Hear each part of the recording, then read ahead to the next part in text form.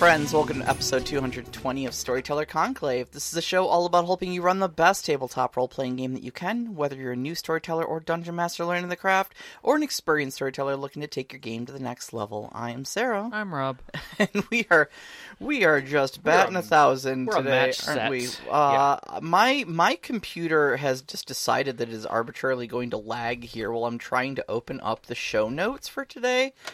And it has opened up like 4 copies of the same window and then lagged while I was trying to scroll an old show sheet up to the top so I could read the intro. And I'm like, tea isn't even ready yet. Yeah. Like, it's... We're all just scrambling today, man. It's been a day.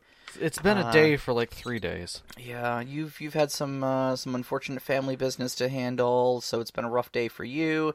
Yeah. I just unburied myself from like a week and a half backlog at work. Dealt with a migraine all weekend because my back and my neck were screwed up. Man, I am so ready for Wednesday night therapy night, and thank you for being here with me. Yeah. And thank you all in the live show chat. Yes, we appreciate you all being here around. with us, and thank you every one of our listeners. We love you guys. We really do. You guys make literally every part of this worth it. Like, I almost sent that out in a message today because to give Sarah a couple moments of breath here and to fill in the gap, I had a death in the family. I'm not going to say it was unexpected, but for those of you who have dealt with it in the past, my aunt in particular, who is my father's last relative, so he is currently the patriarch of the family. She passed on last week, very comfortably, but unfortunately after I'm going to say 2 years of fighting an unfortunate losing battle of dementia and Alzheimer's. And it was hard to watch it all disappear. But one of the things that came out of it, and I found it kind of comforting, and I'm glad my mom was there to really help her through it, was that even though she was losing so much of her memory and so much of her life, she remembered music, and she used to sing a lot. Yeah. And that was a huge part of her life. And so when a musician came into the memory therapy sessions to help people, he would always find music that the person knew, regardless of what their background or anything like that. He'd find something that they recognized. And often, even if they couldn't recall how to speak, even they couldn't necessarily read something, they would remember all of the lyrics and the melody of a song because it's mapped differently. And my aunt was one of those people who could just sing, and it was wonderful. And my mom would see how much she would enjoy it. And so it was really nice to hear that, to know that she was still finding enjoyment and being able to bond and connect all the way to the end. Yeah. And so if you're hearing lilts and things in my voice, especially tonight, it's that I'm feeling that we were close as a family, but like I didn't see a lot of my aunt. There was a lot of tradition, but that was the big part about it. But mostly, I feel for my parents, who were exceptionally close to her, especially these last 2 years. Yeah. My mom took so much care of her. So there's that. Yep. So that's me in a nutshell. So well, here's Wednesday night therapy. Yes. So here we are. And here's just surrounding ourselves with loved ones and things that we love. Yes, very much so. We've actually I didn't know if this show was going to be a big show or a little show, and it got a lot bigger because I went back looking. I'm like, we've kind of done this before, and I'm like, have we? I mean, we have talked about this inside of other shows, but we've never really specifically talked about handling external player motivators. We always talk about plots, we've talked about hooks, we've talked about ways to get them drawn in, we've talked about different players and the kinds of players that sit at your table, but we've never really taken the time to go, okay, put all these pieces together, what does that really look like? And how do we use that in an effective way? And I think we have a lot here to go over, but I'm going to say this. If this is something you're interested in, we did have 2 previous shows that kind of express this in different ways. One was episode 175, which was our Storyteller 1-on-1 on building investment, which I think is a really good episode that we did on getting your players invested in the world and in the story. Yeah, yeah. And it touches into some of the hooks and things like that we're going to discuss here that pull into this. The second one was strolling into meta, and that's just the concept of working in meta with your players, that you can break the veil. A lot of the grognards, you know, who had it was always like the wall of the shield. This is where the truth sits, and you learn the pieces of lies that you're going to accept. You know? Yeah. You behind the screen are the master manipulator, and they never get to peek behind there and see what's really going on. And they can discover it with dice. Yeah, you know? And it's like, no, that's not. You don't really need to do that. Like, if that's how you run your game, okay, but you actually can be like, hey, come on back here behind the screen, take a look at this, tell me what you think. And it's not even necessarily even you have to go that far, but a huge portion of meta is understanding what your players know, what they believe, so that you can have the story progress in a way that makes sense. What they expect to happen too. Yeah, I think is an important thing. You have this vision because you have all of the information. They don't. Mm-hmm. And so what they see is vastly different than you. And sometimes it's cleaner for when you hear it from them, you go, oh, I guess that is exactly how it looks. And if I do this other thing, they're not going to have a clue what it means. I'm going to have to, oh God, I'll have to spell it all out. You know what? I like their idea better. Yeah. And sometimes that just works great. Yeah. So going through those two episodes are really good. But tonight it's that you may have hooked your players, you may have some investment based on how they're playing, or maybe you don't, but things tend to fall off at a certain point. And I've watched a lot of games where people are like, yeah, I ran this as an adventure and my players kept playing, but then it got boring for them. Like, I couldn't keep their attention. Like, yeah, my plot was good, but they really didn't understand why their characters were there. Yeah. They finished the thing they came to finish. What's going on now? Yeah, sure. I mean, I even in your game, I had a moment where I kind of sat you down and I was like, I don't know why my character's here anymore. Yeah. Literally every attachment she had is gone, and she hasn't been with this new group long enough to form new attachments. So she's kind of adrift at this point, and I don't know how much she cares about their big crusade, Yeah. So you came up with a really great thing to get me involved. You're like, what do you care about? You care about safety and family and, and power. and power and these things, and I can offer them to you as plot hooks. Yeah. Okay, instantly then I was like, oh, okay, now I have to stick around. Exactly.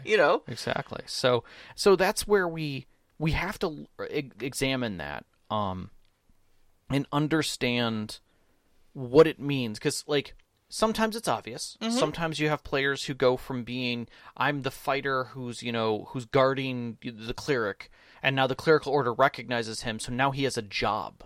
Now it is your job to follow this emissary, this cleric, to do our will. Okay, now I know why I'm here. I'm his guard. Yeah, sure. In my game, people pair up.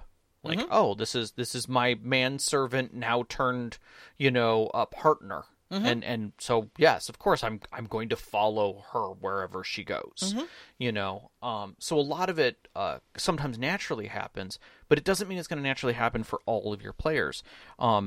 Even if they meet reoccurring NPCs that they've built some trust with, yes, that trust can bond, but it also can get kind of boring to a degree, but it takes time to build those trust layers if it's not something that started or meta-discussed right off the bat. Right.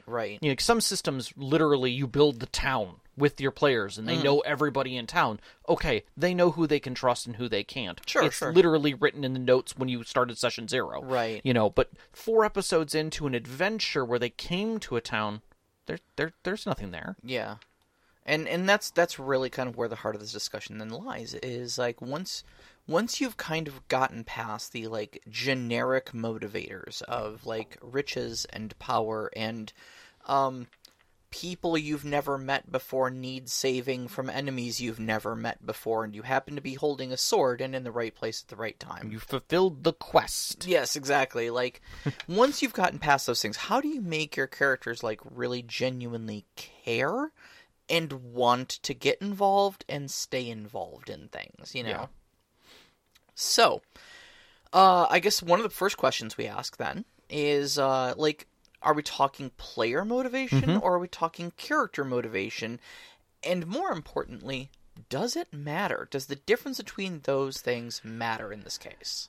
I dare say that at the beginning the answer is yes and no.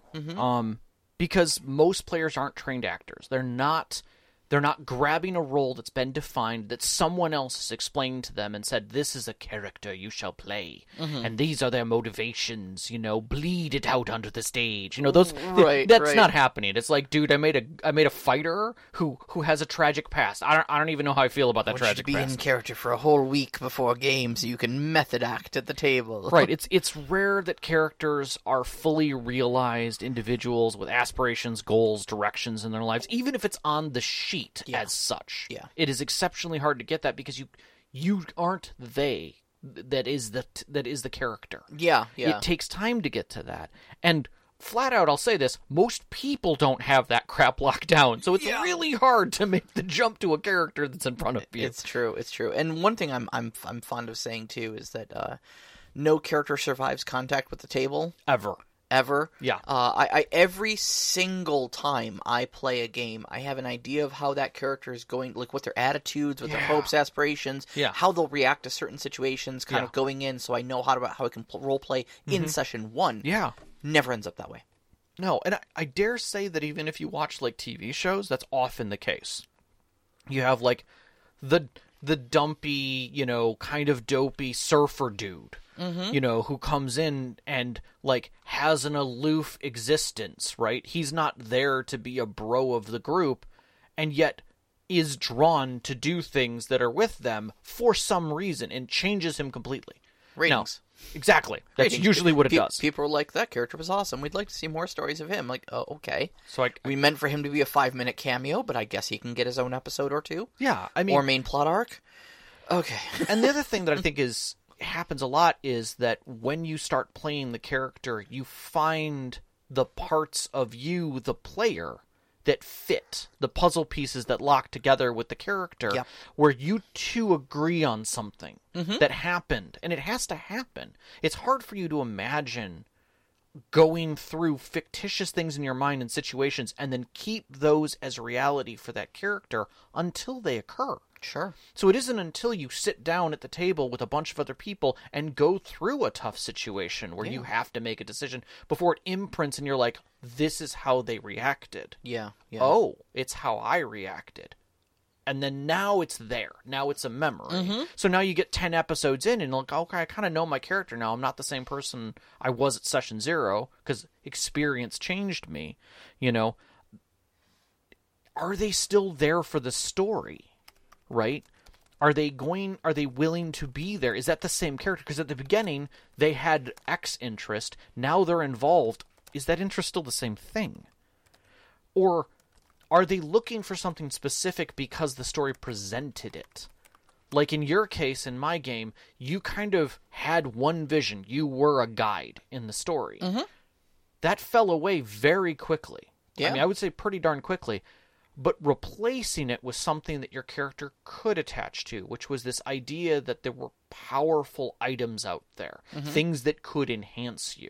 Yeah. And individuals who could kind of point you in that path while you were doing it. Yeah. To give you more of it. And that somewhere inside kind of reignited the fire a little bit. Well, the core was she wanted to protect people. She wanted to keep things safe and generally cool for everyone around her. Yeah. And so her job as a guide was basically making sure that was the status quo for people who journey through the mountains. Yeah. You know? Yeah. She gets hired onto this group. This group is like, hey, we've got this bigger thing going on. Like, okay, cool. I can keep them safe and protect them as well. Yeah.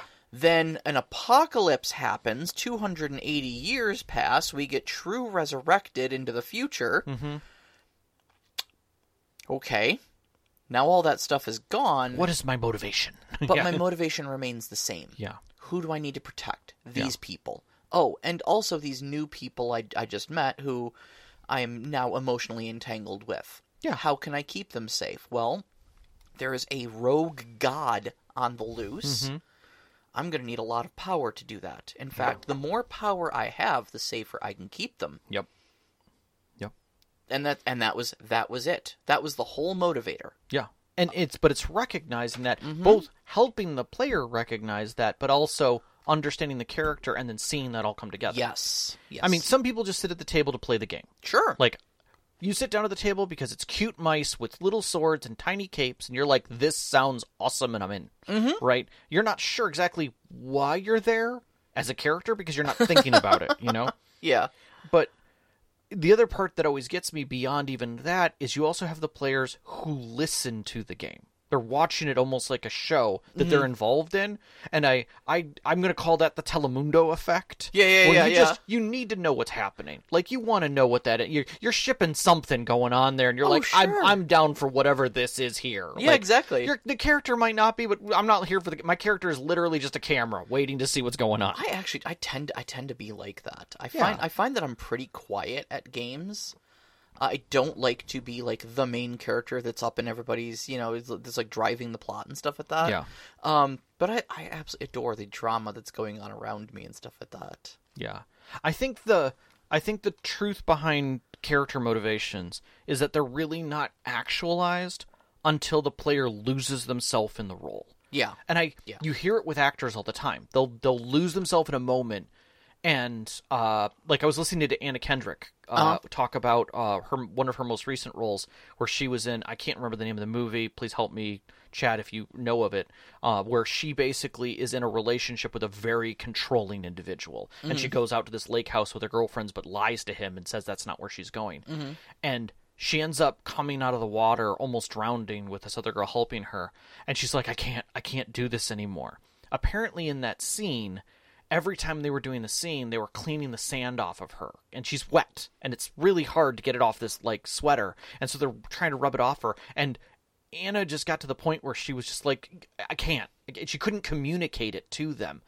But, like, the fellow actor and the whole set kind of recognized that moment that she was dropped in character so hard that she was bleeding the lines and the feelings of the character into that moment as an actor, and they just gave her space. Yeah. And they were just like, just the sand is fine. The sand is fine, you know? And I thought that was really beautiful that, like, she could lose herself, but I also recognize those moments.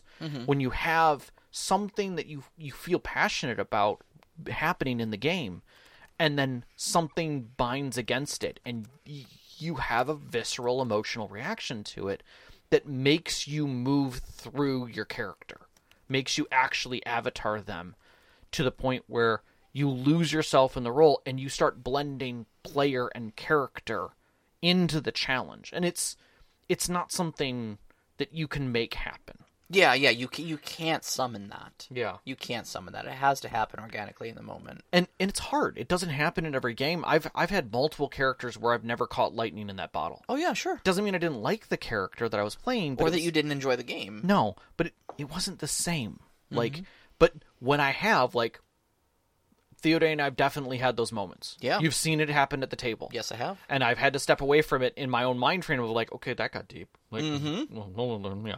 But at the same time, I learned something more about the character and the experience. The good thing, too, is that you lost yourself in Theodane, but you still retained yourself enough to, like, not become a menace. Yeah. You know, I specifically remember one of those situations where you just turned to Sean's character and you were like, okay, excuse me, but... And this is in character.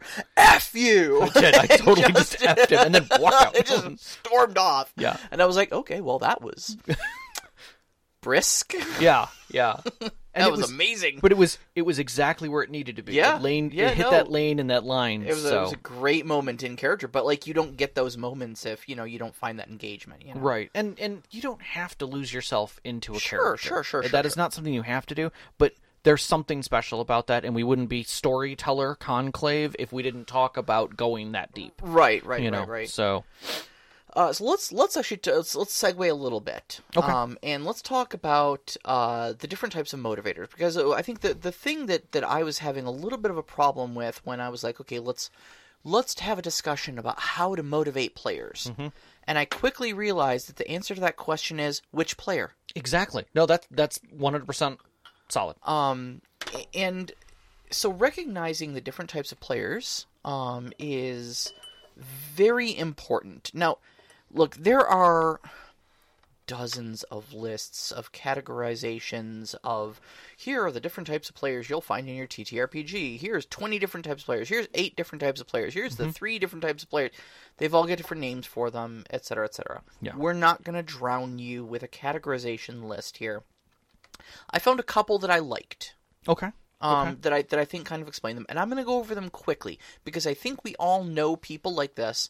And keep in mind, first off, there are no judgments whatsoever in any of these. No, these are all neutral, like morally and ethically neutral typings here. Okay, yeah. So if I say the words like power gamer, like or killer is one on this list. Yeah, that's not to say that this is like a murder hobo that will be disruptive to your game. No, they could be anybody. Second off, that we are all blends of these different types. Mm-hmm. Nobody is purely one or another. Sometimes it's system to system, sometimes it's table to table, sometimes it's game to game. Like I've definitely been one of these harder in certain games because I chose to lean into that. Yeah, and certain game systems are definitely environments that encourage and foster certain parts of your personality to come out. And stories do the same thing. Yeah, exactly. Exactly. So a couple different things here that I found.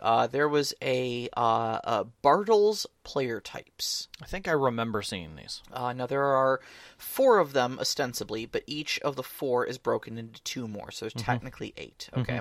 You've got your killer, mm-hmm. the achiever, the socializer, and the explorer. Yeah, a lot of these also map to like I remember there was a large discussion about this in designing MMOs. Yes. Like, how do you make sure you cover the entire graph and psychograph? Psychographs, yes. Psychograph. To make sure that you meet your market spectrum effectively. Mm-hmm. You know, this isn't a demographic. This is literally play type. Yeah, in fact, I think this list was actually more in reference to video games than they are to TTRPGs. But I think a lot of the same, things. I think there's a lot of crossover there. Enough that it's applicable to our discussion. Well, definitely, especially with MMOs, because you get a much larger pool all at the same time. Yeah. And versus like at your table, you may have 2 of the same thing. Right. And 2 other people. So Yeah. That's not even enough to do a dungeon in an MMO. Exactly. Exactly. So the killer's kind of broken in between 2 things here. There's the killer and the competitor. Mm-hmm. The killer enjoys conquest and winning. Mm-hmm. Okay, they're the ones who can go out and they're like, we beat this big boss, and that makes them feel good. The competitor enjoys a challenge. We beat this boss on hard mode, and that's fulfilling. Okay. Then you've got the achiever. The achiever's broken into the collector and the expert. The collector wants neat stuff. Yeah. That's their straightforward stuff motivated. Mm-hmm. The expert wants to accomplish a great goal or become the best at something. Mm-hmm. Okay. I want to become the best blacksmith. Right. Right. Right. There's the socializer. The socializer's broken into the rock star and the coach. The rock star wants to be adored. They want to be the center of attention. Mm-hmm. They are the more friends that they make, the more people who adore them, the better they feel about it. Whereas the coach thrives on cooperation and teamwork. Mm-hmm. Okay, if they can facilitate their team winning, that's when they feel good. Mm-hmm. And then you've got the explorer broken into the detective and the navigator. Yep. The detective wants to dig into things and discover the secrets and piece things together. This is a big part of why lore junkies love Dark Souls. Yeah. Of all games. Yeah. Because there's so much to dig into, little lore nuggets scattered all over the place, that if you read the item description on this helmet and that sword and this coin, it tells a story. Yeah. And you're like, oh, yeah. That's the detective. And then, of course, the navigator wants to see new places, have new adventures in different venues, and just They want the fresh experiences. Yeah, I loved being the navigator in a lot of MMOs. I just wanted to see the world. Yeah. I didn't even care about fighting anything. Like, let me climb to the top of this place and look what's over the edge of the wall. Exactly. I remember you telling me in a beta, was it the beta test for like New World or something like that? You were like, I just ran east. Yeah, naked ran east until I was going to hit a coast or die. Yeah, and you're like, it took me 3 hours, but I ran east. Yeah. Yep. So those are some great player types there, and again they lend into what their motivations are. Yeah. The other one that I found recently, I was listening to another podcast. Shout out to Poor Hammer, the Warhammer podcast. Started listening to them recently, and they're just a great couple of guys there. And they were talking about Magic the Gathering specifically, but Wizards of the Coast to come up with these 3 types that they use. I think just internal for like marketing. Yeah, I've heard the types. I can't remember where I heard them referenced, but I think it fits very well in that design. I really do. But these are personality types that they talk about of why people want to play Magic the Gathering. Mm-hmm. But I found them pretty applicable to TTRPGs as well. Yeah. You've got the Timmy, the Johnny, and the Spike. Mm-hmm. Okay.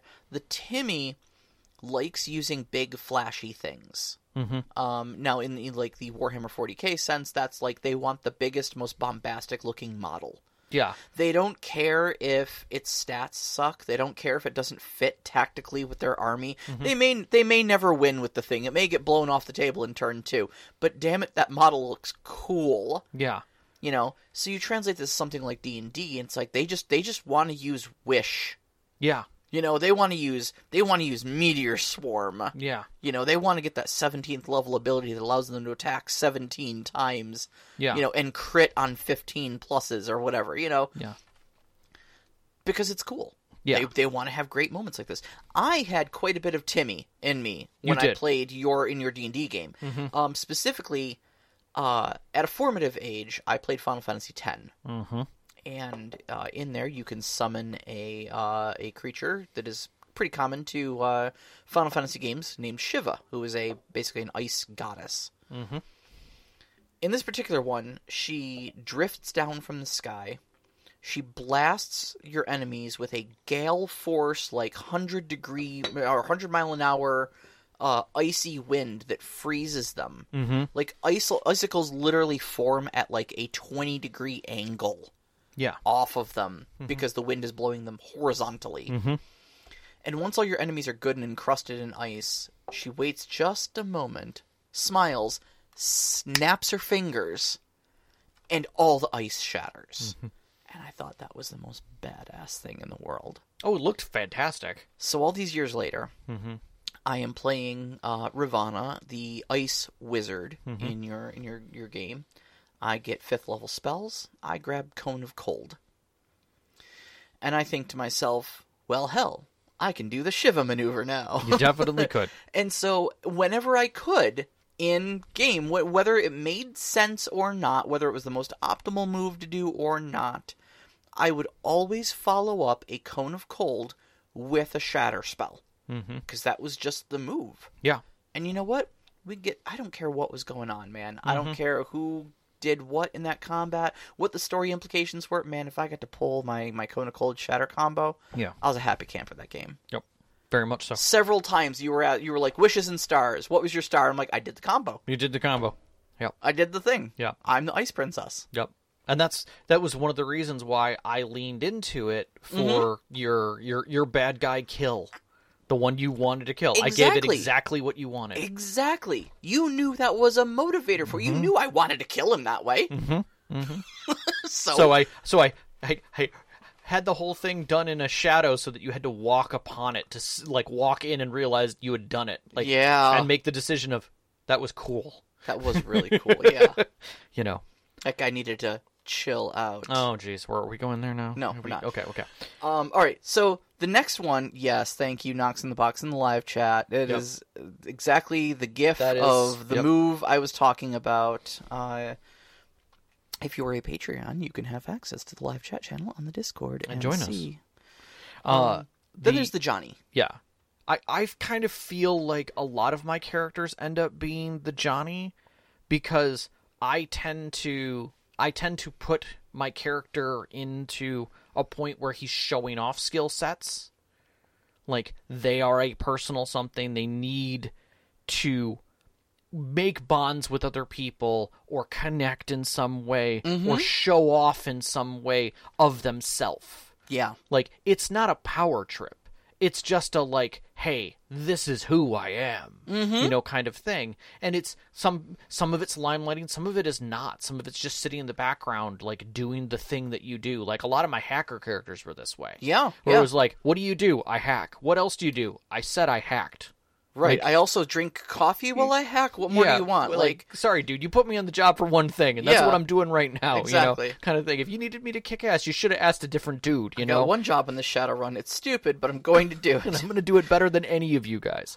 But the idea that feeling as the Johnny is to make something work that seems unintuitive and keep it fun. Like, make it the fun of the thing that you do. Yeah. It's a form of self-expression is what it is. Like, I wanted to do this thing not because it's the most optimal or because it's the most flashy, but because I thought it was a neat idea, and I think I can make it work. Right. And you could say, like, well, that sounds a lot like Timmy, but the answer is it's a motivational act, not so much like I'm pizzazz. You know, like, which is kind of the cross between the two of those. The Johnny thing, I would say, tends to dig more into interpersonal reasons for what they're doing. Yes, very much Whether so. it's their career or something they're trying to do as their career, or even just like, you know, my thing is finding family. And they just try and find as much family as they can. Yes. All those fit into it. I tend to think the Johnnies of the story are often the people who collect every puppy and fox and whatever animal. Like, they're there for that. You know, if you bring a baker out and give it a name, you've already given the Johnny what they want. Yeah, absolutely. You know? So it that kind of a thing tends to pull those types of personalities toward them. And the last one, I mean, Spike kind of calls itself what it is. Yeah. I mean, if you've ever sat in a room and looked at somebody and said, we're playing a TTRPG, realize this isn't a board game. Yeah. But I'm going to win.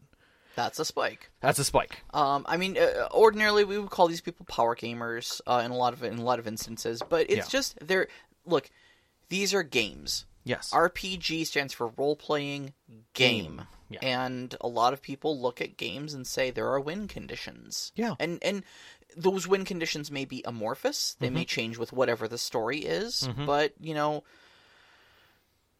God has helped me. There's a lot of YouTube channels and stuff like that, and Reddit posts and forum threads dedicated to how to build the most optimal warlock in Dungeons and Dragons. So there's a lot of spikes out there, you know? Oh, yeah. And again, that's not to say that this is a bad personality type. We make no ethical call on this. None. But the way that some people have fun with role-playing games is seeing what they can take the system, regardless of the story, and see how they can most optimize the system. Yeah. And I would say, for me, I have been a Spike in some games because the game wants you to be a Spike. Oh, yeah. I mean, if you've got a Grognard sitting in front of you running the game, their job is to murder you. A Grognard, by the way, in case anybody does not know the definition of that word, is an old player who has, like, survived the OSR days of 2nd edition D&D and stuff like that. So. Yeah, tends to not blend a lot of story, tends to do direct combat, dungeon-y things. Like, bring it back to basics. Yes. And in that sense, I'm not discounting your fun. That is a total thing. But I've been in those games where it's like, okay, this person is clearly running the game that way. I'm going to work on my character. I mean, I remember a game where Overwatch literally made a spell-slinging archer, where every arrow was spell-enhanced. Like, effectively were magical arrows that were scrolls he was shooting. Yeah, I've run that in Hades before. I know how powerful it is. Yeah, and just to take out the DM, basically. Firing arrows through the NPCs to take out the DM. Yup. But, I mean, And that's fine. That can be a lot of fun. I mean, in some games, like, everybody's a Spike trying to just chew their way through things. Absolutely. And, like, why not? Look, nobody likes losing. No. You know? I mean, it can be dramatically compelling to lose, but you don't like it necessarily, you know? Right. So why wouldn't you feed your inner Spike? Yeah. Why wouldn't you set yourself up for success, you know? So, no, it's absolutely understandable. Like I said, no moral failings there. Yeah. So, now that we kind of understand that there are a bunch of different things that motivate players, and we've talked a bit about what those things are. Their psychology. Yep. And how different people are blends of these things. How do you get the investment then and payoff? Like, how do you get from this person's a Timmy, or this person's a killer, or an explorer, or whatever, to how do you implement that into your game? How do you even discover that they are those personalities in the first place? I mean, I've seen the silly thing where literally people hand out questionnaires before their first game session. Here's your Myers-Briggs personality Exactly. test. Yeah. And I'm like, okay, first off, that's not going to help once the game starts rolling. True. Because you will change. True. You just change. We've often said, just ask. Yeah. And ask often. Because if you see a change, ask about it. Because there may be a change going on there. It may be weeks between game sessions, and in those weeks they think 100 times faster than their character did. And now the following week, they kind of feel differently about that last thing that happened. Yeah. And they may not tell you, they may just start playing, and then you're like, well, that's different. Yeah. Like, how do I do that? And so, the players don't always know what the character wants. But if you present them with questions about certain things that even you're questioning, it gives them the time to work through it. Yeah, and it doesn't have to be, you know, anything terribly complex. It'll literally just be like, hey, how are you feeling about this particular character? What do you think your character's thoughts are? Yeah. And often, oh, that guy? F that guy. Oh, okay, tell me more about that. Yeah, especially before you start doing something with, quote, that guy. Like, as a storyteller, if you've written some things about that guy because you have ideas about what the character might think, you're already going too far. Yeah. Because you have no idea, truthfully. Sure. You know, as much as we like to say the plot doesn't last when the players hit the table, NPCs' motivations need to be their own motivations, not something based upon what you believe the PCs are going to do. Ask. Like, get into there. In lieu of that, you know, if you're not one to ask, there's nothing that says you can't create a challenge that is simple to understand but hard to fulfill. You know, it's the trolley incident kind of a thing, where literally they are recognized to do something, but to do that they have to make a decision. Yeah. You know, now they either get this or they get this, and that break should be what you're trying to find out the truth about. Sure. And sometimes they're not prepared to answer at that time. Sure, let them think about it. There shouldn't be a, thing. Like, the direct trolley issue of, like, TikTok, people are going to die in 5 minutes. Okay, that's a little harsh. But, like, if you're given the choice where, like, okay, you guys just captured the bandits, and they gave up. Okay, great. They gave up. Yeah, so we're gonna round them up. The guard will probably make a decision on what kind of punishment they'll receive, whether they'll go to jail or just, whether we'll just kill them out back here. Okay, does the player care? Right. Is just murdering a bunch of surrendered bandits, like, is that on the table? Is that a thing that we're gonna do? Yeah. Guys, how do we feel about this? It's the Jon Snow moment of, like, here's the sword, sir. The execution happens out back. Yeah. And now it's like, do you take the sword and go do the job? Or do you tell your friend and commanding officer or whatever to go shove the sword? Or just like, this isn't preferably me. Not into a bandit. This isn't me kind of a thing. Yeah. Or worse, and this is the outro to this, which is always my favorite, because it brings up the Expanse, is the sword gets handed to the NPC that they very much like, and that NPC is not a killer. And they're very questioning whether or not they can do the thing. Do they encourage them, or do they take the blade from their hand? One of the best scenes in The Expanse. I know just the one you're the talking Amos about. scene. Yep. Yes. Yep. You're not that guy, but I am. Like, but and that's the thing, is if you can present, you don't always have to give the choice to the player to do the thing, but you can give them the choice to assist someone else either into it or out of it. Sure. And that right there can be a much harder decision to make than doing it themselves. Yeah. The trick is that the reason this is on the list is because you're gonna.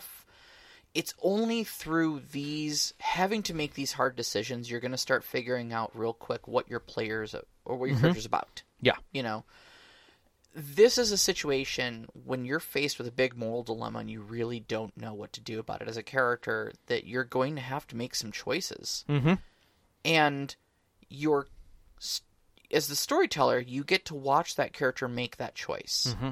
And you get to then collect a lot of data about what drove that decision. Talk to your player afterwards. Mm-hmm. What made you make that decision?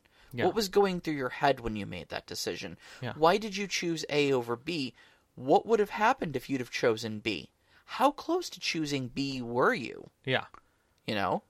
Was it a like, oh, I could never, and you chose A? Or was it a, oh wow, do I choose the crappy thing with a good outcome or the good thing with a crappy outcome? You know? Yeah. And you're going to learn a lot about what goes through your characters' heads, and all of that is going to help you figure out what motivates them. Yeah. And then I think the next step right back after that is asking the question in story about that thing and finding, was that just a slip? Mm-hmm. You know, was that them pushing their darkness and now you can question them pushing that darkness? Sure. Or was it a matter of like, oh, you're a leader, but you're that kind of leader? Yep. Make that action have consequences and see how it plays out not only in the short term, but the long term as well. And that's an important character building moment for you right there. That keeps the interest up too, because now they're like, oh, there's more of this going on. Yeah. Yeah, and you're going to figure out a lot of good motivators for your player right there, watching them deal with that situation. And I'm going to say this, that also builds upon the character, the Telemundo, who is going to watch that situation and grab a bag of popcorn and just slowly eat more. You know? Yeah, exactly. Let's see here. So they're doing this kind of stuff presents its own level of engagement that keeps the player interested for what's going to happen to their character next, what the next piece that's going to push that. The idea being that that the end is what keeps them engaged and pushing. Also the idea that, you know, it's good to keep them engaged because now they're not going to put their character doing stupid things. Mm-hmm. They're going to take that step back from danger because they're like interested in figuring out what's going to happen to their character. Sure. Because within the story, a lot of people lose the mindset and they're like, I'll just make another character. Yeah. But once they're invested in their own character and their own character story, they tend to not want them to die. Like, yeah. That's the thing, you know? Like, I kind of want this. It's where I keep all my stories, you know? Yeah, it's where I keep all my stories. But, like, you know... Slaps the top of the character sheet. This baby can fit so many stories in here. Exactly. But it's the truth, is at a certain point, you're like, I like this thing now. Like, I can't just replace this. Yeah. I kind of want to keep this around. Yeah, self-preservation and attachment is a pretty big motivator. So. Yeah, and also, in the same regard, if you've got that player who is watching something unfold, and their character is invested in how those interactions occur, I kind of still want to keep that investment. Bringing in another character, those people don't know them. Yeah. There's no trust there. Yeah. So they're part of it. They're maybe even the motivating reason why something might be happening. Mm-hmm. Because they're the ones who they believe are pushing all the balls in the right direction. Mm-hmm. So... All right, so one question I've heard a lot about, like, player motivation in general is, okay, so I have enticed a player, they've become attached to some aspect of my story, but that aspect takes them entirely off into left field, and that's not where the plot's going. And now they're, like, trying to chase, you know, tilt at some windmill way over there, and I want them to go rescue the princess from the dragon, and they're just... not interested. Quantum plot hooks? Quantum plot hooks, yeah. That is always the answer. The answer is it's fine. You can always work, as long as there is interest, you can work with the interest. Yeah. But without interest, it's very hard to get them to go into the cave. That's true. And you see quantum plot hooks. I think that's half of the answer. I think it is. Okay.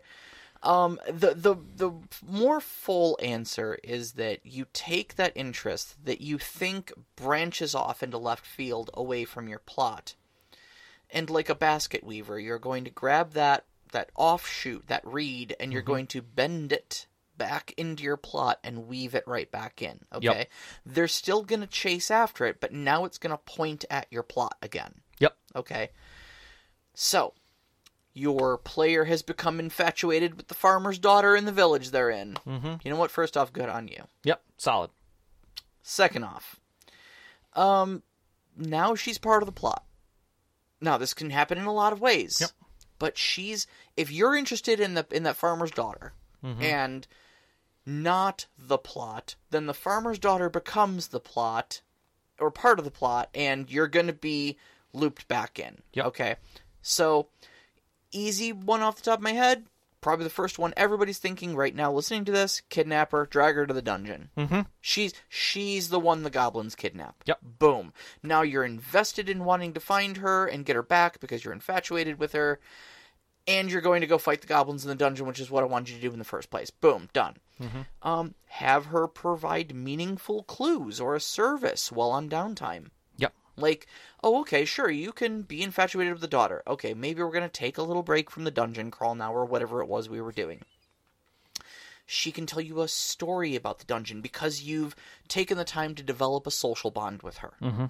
Be it romantic or friendship or whatever. Yeah. You know, over a bottle of wine, she's going to tell you some ancient lore that's going to be helpful for you in the future. Yep. And therefore, your investment has paid off. Yep. But she has pointed you towards the main plot to be able to use that information. Yep. Okay? Yep. Have her become interested in becoming I love an adventurer. that. Like one of my favorite ones is the I'm interested in this person. This person is going on an adventure. Crap, I'm going on an adventure. Like, yeah. Absolutely. It happens more often than you think. I mean, yeah. People pick up and move whole cities just because, their loved one, got a new job or something like that. Sure. Like, it's scary. I don't know anyone there. I'll have to find a job. We might be couch surfing, but I'll do it for love. Yeah. It's a story that happens every day. Yeah. Right now. Yeah. Modern. Constantly. You know? And so that using that metaphor can be exceptionally powerful. Exactly. Who's to say this farmer's daughter doesn't go, I could do that. I could wield a sword. Let's do this thing. Yeah. Yeah. Like, it's a dangerous place. Then you shouldn't go alone. Exactly. Exactly. I tended to your wounds when you came to my house. I can tend to them in the dungeon as well. Let's go, you know? Or, maybe she has, like, the other one I thought was, like, maybe she has a key to a secret part of the dungeon that was, like, passed down through her family for generations, 120 years ago, her ancestors were the ones who built this dungeon in the first place or something like that. Right. And she doesn't know what this key does or where it fits to, but she knows that it ties in somehow. Yep. And her great-grandmother gave it to her. Yeah. On her MacGuffin. third birthday, Yeah. and it becomes a MacGuffin now. Yeah. And now, again, that bond with that character, the person who said, well, I'm interested in dealing with this character rather than going on the adventure, now gets something paid off for it. Yep. And gets directed right back into the dungeon. Yep. I love it all. So, take that plot and motivate it inwards. Give you a quick example of something I was thinking for my story. Sure. Okay. This is actually a little sneak peek and some pretty big vagaries here. Uh-oh. All right. At some point, you guys are going to end up in the Imperial City. Of course. You gotta. Yeah. You can't be in Cyrodiil and not end up in the Imperial City. That is accurate. All right. So, Thalion, my Sweetums character, hates Daedric cultists. Who doesn't? That's a motivator. Yes, that is. Okay? That is a killer motivator. Yes. He sees them, he wants to destroy them. Makes sense. Cool. All right, so that's one motivator. There is a cultist that you have encountered recently that has gotten away from his character. Yes. Now, Thalion is also trying to accomplish a great magical goal that will require special tools. Yep. This Achiever. is another motivator. It's called the Achiever. That is very much Achiever. All right. So since the party's going to end up in the Imperial City at some point, and I know he's going to want to kill cultists, and he's going to want to get these tools, so this could go as Thalion dragging the country, or the group across the country, hunting down not only the cultist that eluded him, but also the tools he needs for his personal quest. Yep. And all of that just distracts from the main plot, because he's got his own little Don Quixote thing going. 100%. Or it could go, you guys go to the Imperial City on main plot business, because you need to be there for main plot reasons. Of course. While you're there, you cross paths with this cultist that Thalion hates. Because why not? Where else is she going to turn up, right? Quantum plot. And it so happens she has one of the tools that Thalion is looking for. What? But she needs him to do something. Like, look the other way, let her get away, and she'll give it to him, you know? Right. Oops, I'll drop this. Exactly. So, like, all of a sudden now, we have this gigantic motivator that is just drawing this one player. You could use it as a distraction, but you could use it as the main thing in your plot. You can weave it in and tie it in. And now all of a sudden you've got multiple different motivators pointing your characters inwards towards your plot. Yep. All at the same time. And this is why we don't write more than scaffolding. Yeah, exactly. Because you don't know what's going to motivate them. I had no idea this cultist was going to exist as 4 game sessions ago. Yep. You know? Yep. And I don't think I really truly understood his whole I need to build this thing to accomplish the big magical goal until about 2 game sessions ago when I had an out-of-character conversation with him one night at like 11:30 when we were trying to fall asleep. Yeah. Yeah. So, yeah, I mean, without those things, without talking to my player, without watching how, you know, they handled the experience of playing their character at the table, I wouldn't have known neither of those motivators existed. Yep. And now I know exactly how to tie him into the plot, and actually, it's a really good plot. So yeah. Hey, why not? Yeah. All right. Questions I think are excellent. There's some that are very deep, so I think we should get to them. Let's go. Let's hit the road. All right. Nevim's got a few. Are player and character motivators the same? On surface, I will say yes. In practice, no. But it tends to be more yes, because your player is the one who's avataring the character. And in the end, you need to understand the psychograph that they're playing the game based upon. Yeah. And that will motivate through to the character. I think oftentimes, too, it functionally doesn't matter simply because you're going to have people who go, I as the player understand this is not the right thing to do. But my character thinks it's the right thing to do. Yep. And it'd be fun if I caused a little chaos, if I did the wrong thing. Yep. You know? Yep, exactly. And that's the understanding that, like, what motivates the character should encourage the player. Yes. And that's why it's kind of a yes. It's symbiotic, essentially. Very much so. So how do you tell something is a player motivator? Simple. You see the look in their eyes when it happens. They talk, they move faster, they lean into it. Like, it's the chips on the table that they can't stop eating, you know? It is the inconsequentials. Yeah. Now, sometimes they will tell you. We've talked about, you know, doing breakdown at the end of, you know, your wishes and stars, your roses and thorns, whatever you want to call it, at the end of your game. Ask your players straight up what they liked, what could make your game better next time, what they hope to see next time.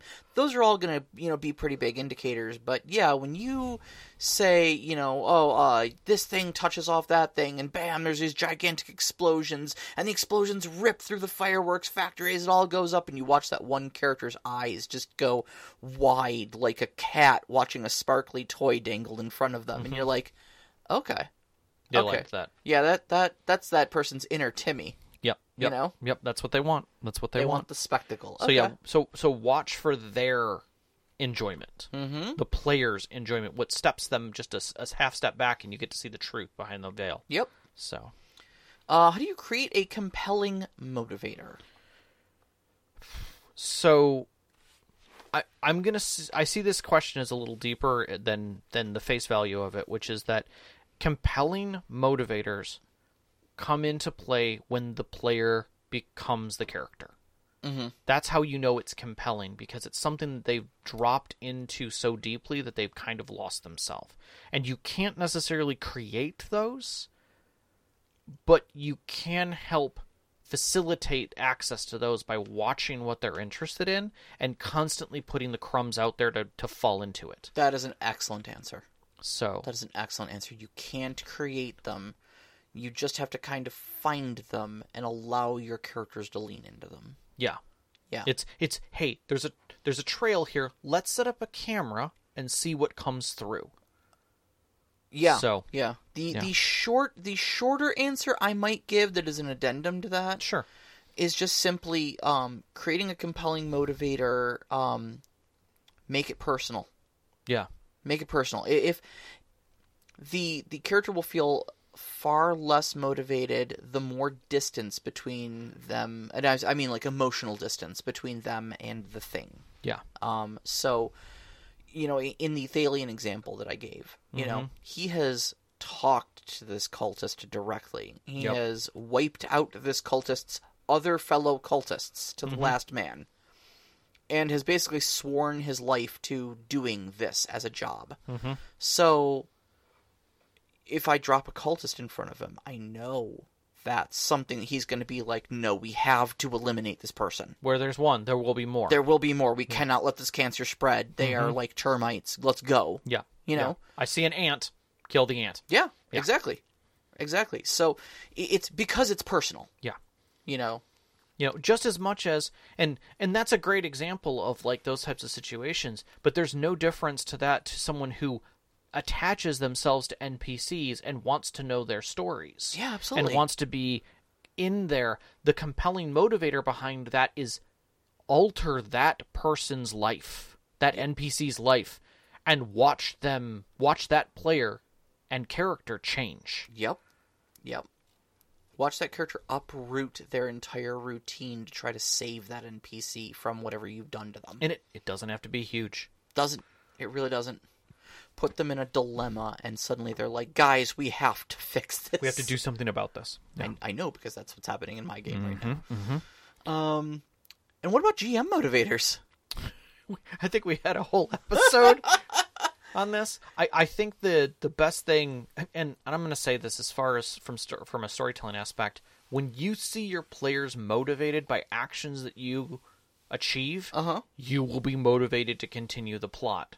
Yeah. And to move it in that direction. Yeah. Don't sand down your players' emotions and gameplay by going against the grain. That is not what you want to do. Lubricate the story. Follow the flow. If they're leaning in a direction, like you did with cultists, now cultists are a thing. Okay, you want to fight cultists. Cool. Now there's cultists everywhere. Yeah. Screw it. Let's go. Yeah. Now cultists are the thing, and there's a head to this cult that you could cut off if you can get your hands on it, but it's going to cost you. What is it going to cost you? That guy's daughter. Yeah. I like that guy's daughter. Well, now it's a party thing. So, Yep. We got a dragonborn in my group. Okay, so cool. Dragons are now a thing. Did somebody say dragons? Man, I got a dragon slaying sword. It's plus 12 against dragons. Okay, cool. Now I guess dragons are really a part because I got 2 players invested. Let's go, you know? Yep. So Knox asks, what's the best way to handle motivators that seem to divide or put the players at odds? This is a hard one because there are 2 ways you can handle it. Yeah. My first thought is this, and this is just me. I tend to try not to put players at odds with each other because that can disrupt the game feel at the player level. Yes. And it gets real dicey. Like any table will say that. I think the best thing you can do about it, and this is just me, is that if you have 2 players who are coming at odds because of a motivation that's going on, is you make it about both of them having to lose something to succeed. Yes. Like, that's it. We just mentioned the dragon in my game, and it's a game of steal the bacon essentially between the 2 of them. Yep. One of them has sworn an ancestral oath to destroy the dragon. The other one is now scrambling to try to find a way to circumvent needing that dragon to figure out who he is and what his powers mean. Yep. Because he knows he's not going to be able to stop the other guy from destroying that dragon, and he low-key feels like it needs to get destroyed himself, but it is also the key to his power. Yeah. So, the second part of that is, do you create or suggest a compromise or leave it up to the players? No. First off, I'm just going to put this out there. The moment that you enter things like that, a compromise, a way to settle, is the moment you've removed their agency within that aspect of the story. Hard agree. It is far better to give them both a trolley solution that they both need to lose something with, or are forced to do something hard together to gain something at all, than one wins and one loses. Yeah. I reminds me of that line from Star Trek Lower Decks. Oh. I hated that solution. So did I. We compromised. Exactly. Yeah. Exactly. So that's the best I can say about that one, Knox, is that anytime you're going to do that, remember that you have to think about how can it suck for both of them, and they still win. And I think this question presupposes that there's animosity between the players that needs to get sorted out by an arbiter. I think if it's animosity between the players, that needs to be settled outside a game. Yeah, just discuss that out. Don't solve in-game problems out of game, and don't solve out of game problems in game. Correct. Correct. But I think it's okay that you put players at odds. Like on one hand, you can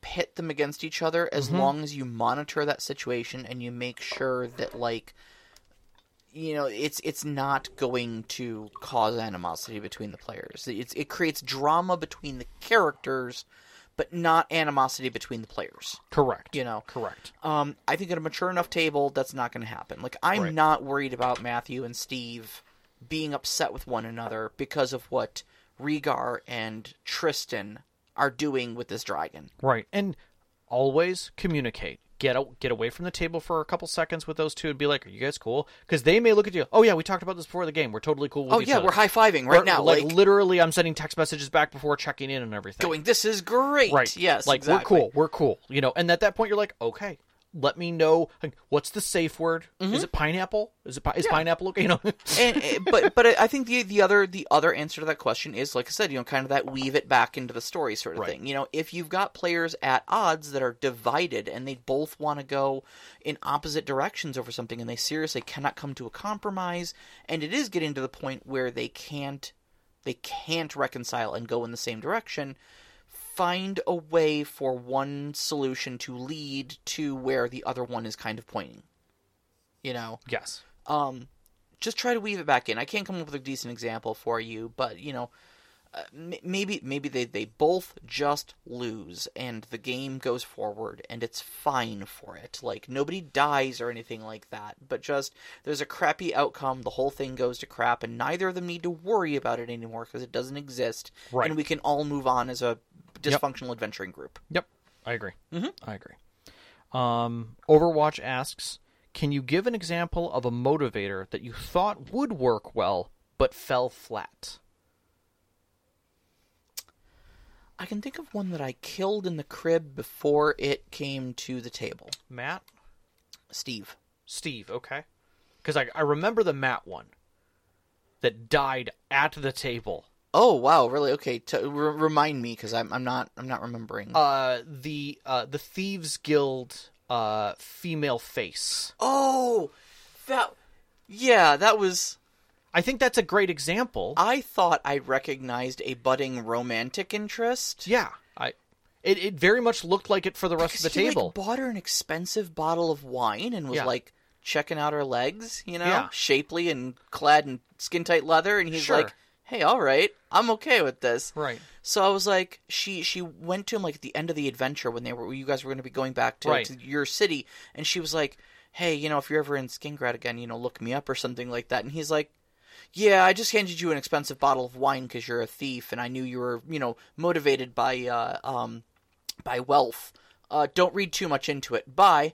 Yeah. And I was like, oh, okay. I didn't expect I was going to be the one with a bucket of cold water dumped on me. Exactly. But part of that is that understanding and communicating with the player, because you read one thing, and that's not how the story was going with that. Yeah. And it fell dead flat. And you know what? That's okay. Yeah, it's great. That's okay. It was a great moment either way. And I would honestly say, even if Matt did come back to you and he's like, you know what? My character is an idiot and doesn't know how to communicate, and I'm honestly kind of rethinking that moment. And you're like, don't worry, you'll see her again. Right. That's all you have to say at that point, because that's a motivator. If she shows back up again, that's a thing. Yeah. You know, you can use the fact that she was slighted and she's never once been denied. Right. First thing, she just walk up to him and slap him. I'm pretty sure I deserve that. Exactly. Like, and those are the things. The second part is there something that you would thought was inconsequential turned out to be a big player motivator? Yeah, I will be dead honest with you. I did not imagine Steve reshaping his entire character's motivation in the world to killing that dragon. Yep. I threw that in there for Matthew and Matthew alone. Mm-hmm.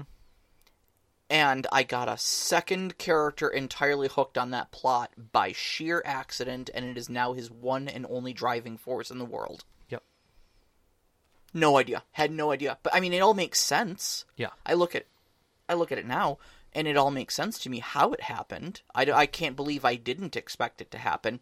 But I think I didn't have enough faith in my player to understand the lore behind the Nords and the dragons, and understand the consequences of the Dragon War, and who the dragon cults were, and all that jazz. I gave him a little side reading to do. I was like, oh yeah, by the way, if you want to check this out, you can. I didn't know he went down like a 3-day research rabbit hole, and decided it was all so awesome, and he wanted to bring it into the game. He didn't say anything to me about it. Yep. I give players reading assignments all the time, like, oh hey, if you want to check out the lore on this, this is it. 80% of the time, nobody looks at it. Or if they do, they skim through it just to get a rough idea of what it is, and then, that's it. This guy is like texting me in the middle of my workday going, okay, so this is what's going to happen. And I'm like, holy crap, dude, you have thought about this. This is what I'm going to say to the dragon when I face him in Mortal Kombat. And I'm like, okay. Yep. Holy cow, did not expect that at all. Yeah. I think for me, at least in my last game, I didn't know back in like Act 1 when I first brought the players in what would be motivators. And so I threw a lot of different elements out there, a lot of different NPCs, a lot of different pieces. And I never expected actually Overwatch's character in that my mage or powerful wizard who is into divination to latch on to the character Kaymor, and almost revere him like a creator. And I had to carry that character, that NPC, and used him as basically a guide from that point forward, because I knew he was important. I knew he was going to be a cyclical motivator for Overwatch's character every time it came back around, that was going to, no matter what was going on, there were things to listen to right there. Yeah. Regardless of where he thought the world was going to go, this guy is telling truths. And that gave, I wouldn't say it was a throwaway character, but it was a character that I was literally just going to have mad. Because he had been thrown in a box and lost to time. Who is this dude? No, this dude has some history. Let's get him fixed. Okay, all right, you guys take him back to the elves, have him fixed. Here's some lore he has. Good. I need to know more. Let's build him a lab. Okay, let's do that. And it was just interesting how much it attached, and I was able to use that character again as a reoccurring NPC who always was a guide, always was a truth to be told. I think the only thing that I had, I think the one that fell flattest for me was when developing the third act with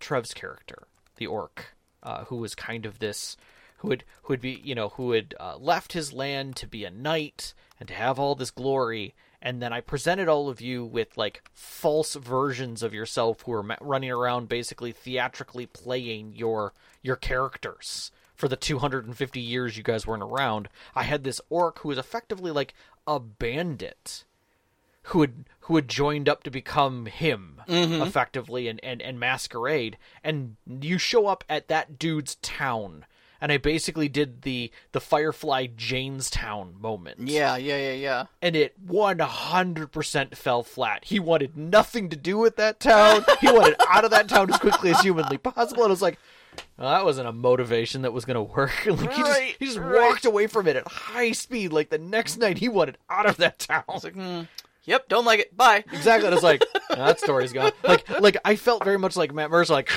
just throw it out the window. Like, that whole adventure's gone. You know what? Throw them away. Yep. Just kill your darlings. You it's not kill worth your darlings. it. You got to just walk away. It's fine. If it ain't going to work, you can't force it. Yeah. So... All right, we got one more here? Yeah, right. So Rook asks, how can screen time be balanced amongst players with different levels of investment in their character's external goals and storylines, ensuring that those with more complex narratives don't dominate the spotlight at the expense of others who might be newer or not as skilled at telling their own stories yet? So first off, I'm going to say, I'm going to put this out there. Excuse me. Everyone makes this mistake as a storyteller. It is super easy to be excited and to lean into spotlight characters. It is super easy. Everyone will do it. I still do it. I've watched you do it. It just happens.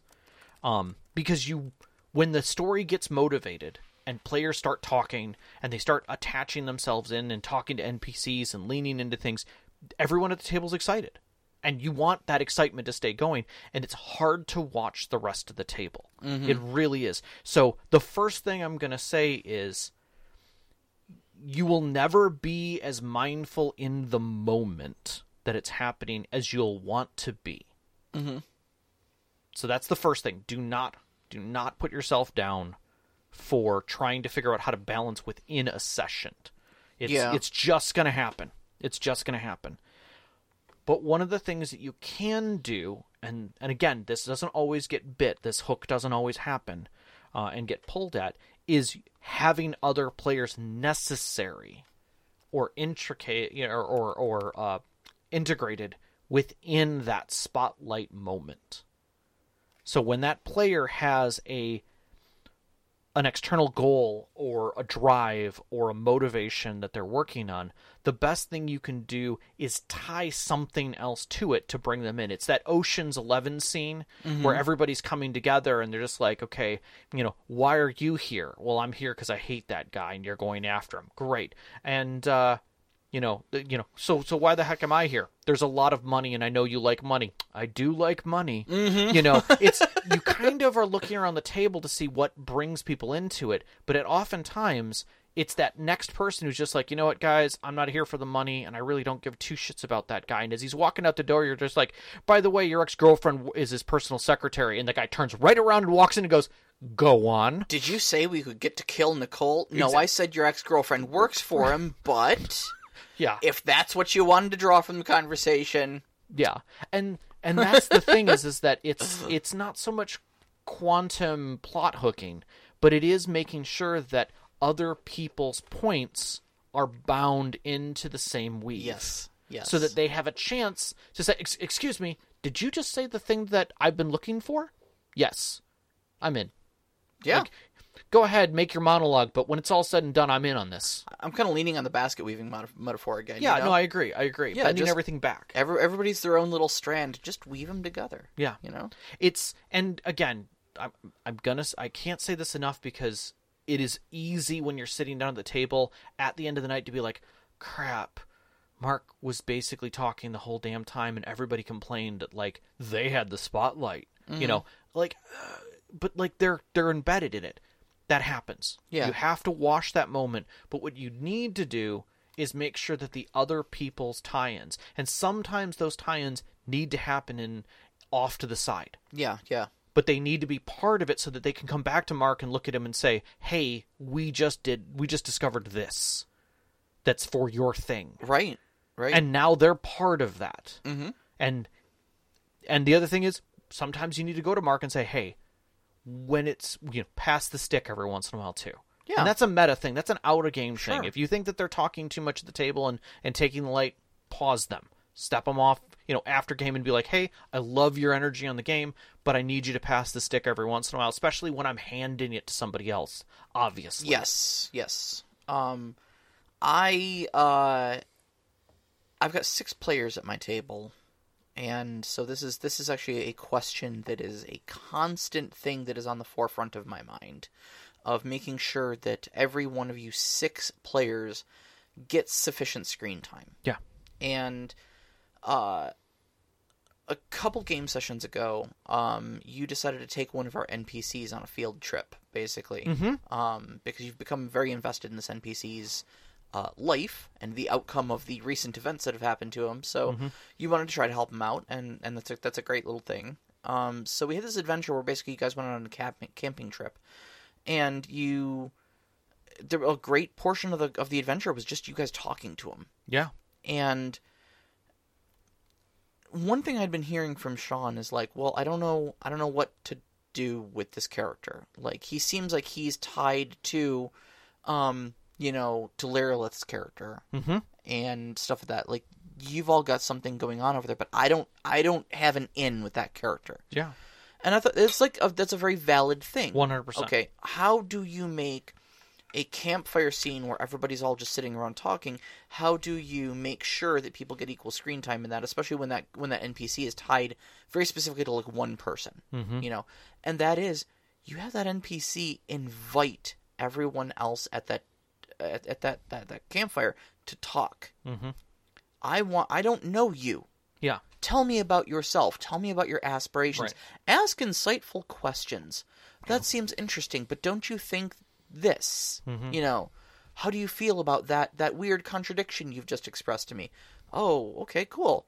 And you? I don't know much about you either. And every character there gets to get a little bit involved because you've used your power as the storyteller to puppeteer that NPC in a way that he turns that spotlight on the character that isn't getting enough spotlight time. Right. Yeah. And now suddenly but then the ball's in their court. Yeah. The other half of this is that your players need to bite. And I'm going to shine the spotlight on Knox in the box. He's in the live chat right now, and he already said, I feel called out by some of this stuff. So actually, I'm going to call you out a little here, buddy. Because I know we've had this conversation in the past. And that is, Knox tended to be I would say a timid player. Let me read what just got posted. Oh, okay. Just so you got it. What if it's part of my character's design to be a background sleeper character? Well, buddy, that is exactly what I'm talking about. That the other part of characters getting enough screen time is that when you shine the spotlight on that character needs to do something with it. And if they are either too shy or nervous or whatever to step into the spotlight and take their moment when it is given to them, or if, in this case, you have designed your character to be shy and nervous and and deliberately, as a character choice, not step into the spotlight and do anything when it's shined on you, then there's not much as a storyteller you can do. The ball's in their court. Yeah. I come back to I want to say it was one of your characters who basically, you were waiting for other players to ask about your background. Oh, yeah. And they never did. And you were like, why is nobody asking? Why is this character such an asshole? Why do they never talk? Has anybody asked him? No. The Sam Riegel moment, yeah. They seem unapproachable and angry. Yeah. That's probably an important thing, isn't it? And honestly, what I would say to something like that is prompt your storyteller. Yes. Give them a way. Give them the way that you need that light to be shown. Because we have a cadre of NPCs and moments. Give us the chance. If we don't know how to do it, there's no way that we can communicate it out to the table to make that moment happen. And that's the key. Like, if you want another player to be interested in your player and your character so that something can happen within story, you have to be part of that equation. And be motivational either through meta or being very direct with the storyteller and saying, hey, I need to expose this part of my backstory. Can we work on that together? Sure, 100%. You know, how would you like to start moving through that? Can we make like a little interlude, or can we do a side scene, or can I add something into a scene where someone shows up and they're like, hey, aren't you so-and-so? Mm-hmm. You know? And that's the thing. Like, that's what helps expose it. In the case of Thalion, literally having a boat show up and him going down to the docks, and they're like, you're dead. You can't be our ex-boss because our ex-boss died 5 years ago. Yeah, you might look like him, but we are very concerned because your funeral was beautiful. You know? Closed casket, but beautiful. Yes, exactly. So it's moments like that. You have to have those exposés to help open the question door to have the players go, whoa. Can we get a minute over in this dark alley with him?